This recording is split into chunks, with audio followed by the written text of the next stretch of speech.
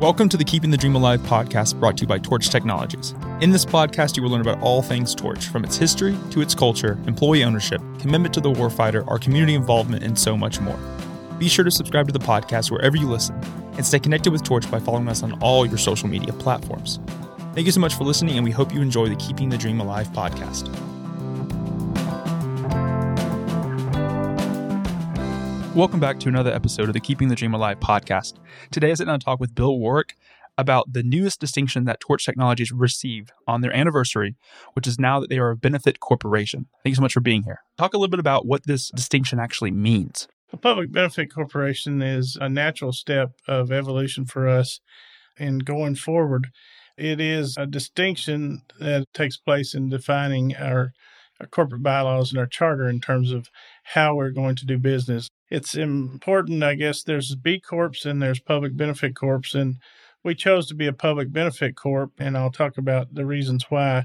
But it is different from a B Corp. There's a lot of similarities between the two, but a B Corp is something that's externally certified by an organization and has a series of reporting requirements with it.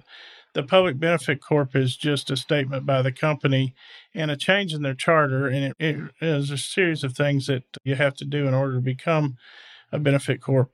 But it's a change in your charter that reflects the way you're going to do business going in the future.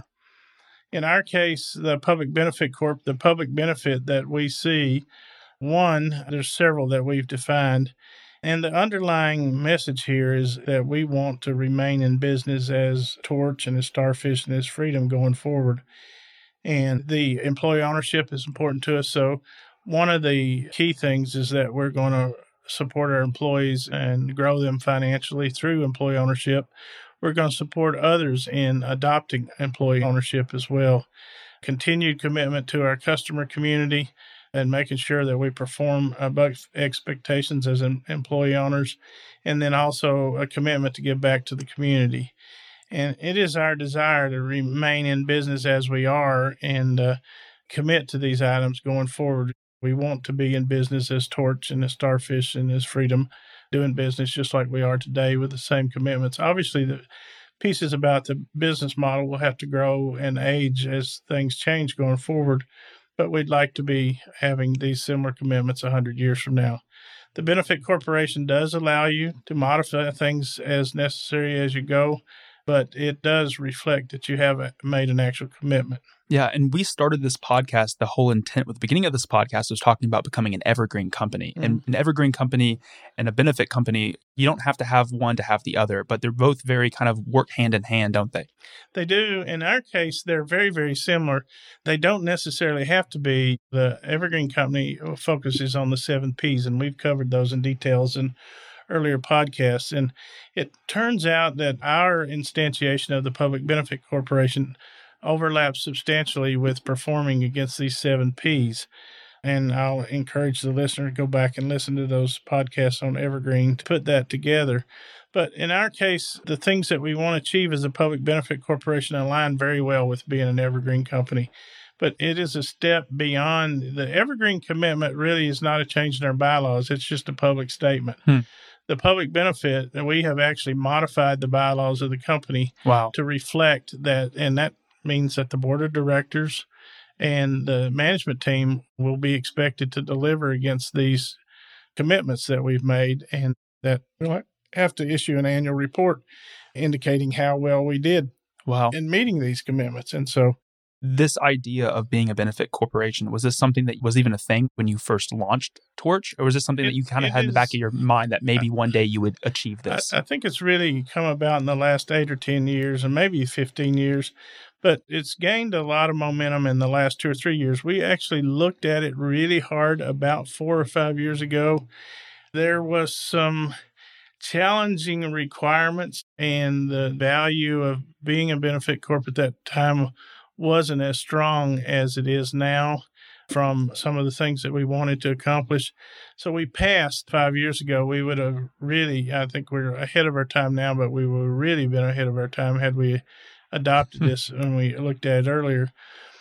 But as this became a possibility and companies began to do this, then the states, Delaware was an early adopter, started to loosen the requirements. And it turns out that we would have met the requirements back in early days. It required a 90% vote of the employees to vote in favor. Wow. Well, we just completed this, and we had 90% of our stock vote in favor and roughly 90% of our employees. We did the vote two different ways because we wanted to make sure this is something the employees wanted. We did it by shareholder ownership, and we also did it by counting noses, those in favor and those opposed.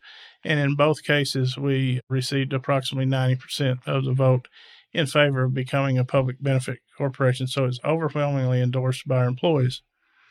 However, it is important to note that it is recognition of the way we've been doing business for the last 21 years. It's not really a change, but it's a more formal statement, and it drives how we'll perform going into the future more so than just how we feel at the time. If we have a change in management, the expectation would be that they still honor these goals. Yeah. Because the other company require us to meet these goals. Yeah. And looking at the press release, I think an interesting note that I think is important to mention here is that you're creating an environment that will provide financial stability for our employee owners, allowing our owners to focus on our customers. What sort of cultural distinction does that one show to the outside world, but also to the internal team here at Torch that says, hey, we value culture extremely compared to maybe other companies or just other environments that they maybe have been in the past? There's a phrase, and there's actually a book titled by this too. Everyone, in our case, has a stake in the outcome. A stake in the outcome is the book that I was referring to. And it speaks to the performance of the employees will be superior if they have an ownership stake in the company. If you own part of the company, it's very much in your interest to see the company represented well. Our business is a really intriguing business because what we're doing, we're trying to do things such that our soldiers and our military has the absolute best equipment that they can have when they go to carry out the missions that we send them to do. We want to make sure they have the absolute best. We want them to come home safe. And we want to be committed. We want our employees to be committed 110%, not only to the performance of the company, but to the performance that ensures that soldier's safe. And so we feel like establishing them with a beneficial ownership position encourages that go that extra mile. And we actually see it in our performance. It also drives the culture of cooperation that allows an extra opportunity for success. There's not that hoarding away of information. We share information. We work together to make sure the customer gets the best solution.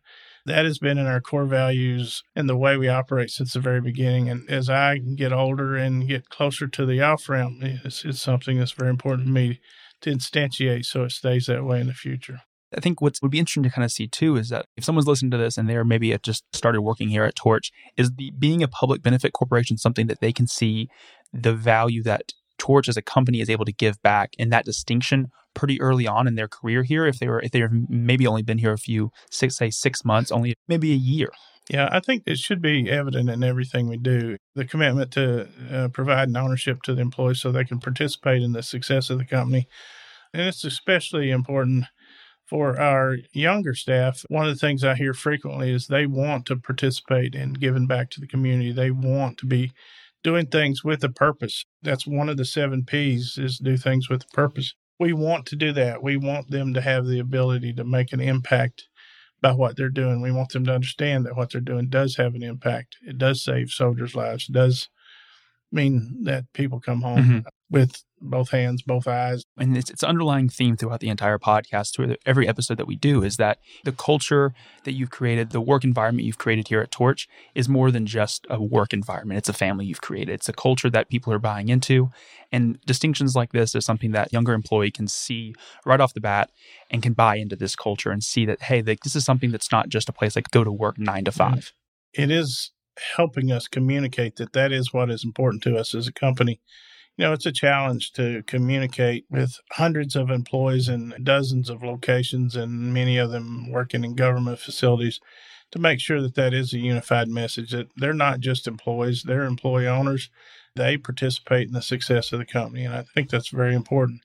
And their success in making the company successful makes our customers successful, and that's why we're in business. If we make our customers successful, everything else takes care of itself. Yeah. And is there sort of a last sort of thought that you'd give to anybody that's listening to this, either about being a public benefit corp or just any sort of other element that maybe we've discussed on the podcast in the last few minutes? Throughout our life, we've dared to take the challenge to be different, to try to excel. I think this is a major step in setting ourselves up. And I would love to see other companies look forward and make this kind of commitment to their employees, to the community. I think it's important in terms of what we hope to accomplish and what we hope to have. Sometimes people ask you, what do you want your legacy to be? I want our legacy to be that we did the best job we could, and we saved as many of our soldiers, and we did as good a job as we possibly could to make sure that they're safe and that they have the best things, the best support they can have when they go on the missions that we send them on. Yeah. Well, thank you so much for spending the last few minutes talking a little bit about Torch's newest distinction of becoming a public benefit corporation. If you're listening to this and you want to find out more information about Torch Technologies, about news, updates with the company, employee opportunities, you can visit their website at torchtechnologies.com today. Thank you again for being here. Thank you so much for listening to this episode of the Keeping the Dream Alive podcast. Be sure to subscribe wherever you listen and stay connected with us on social media for news and updates surrounding the company.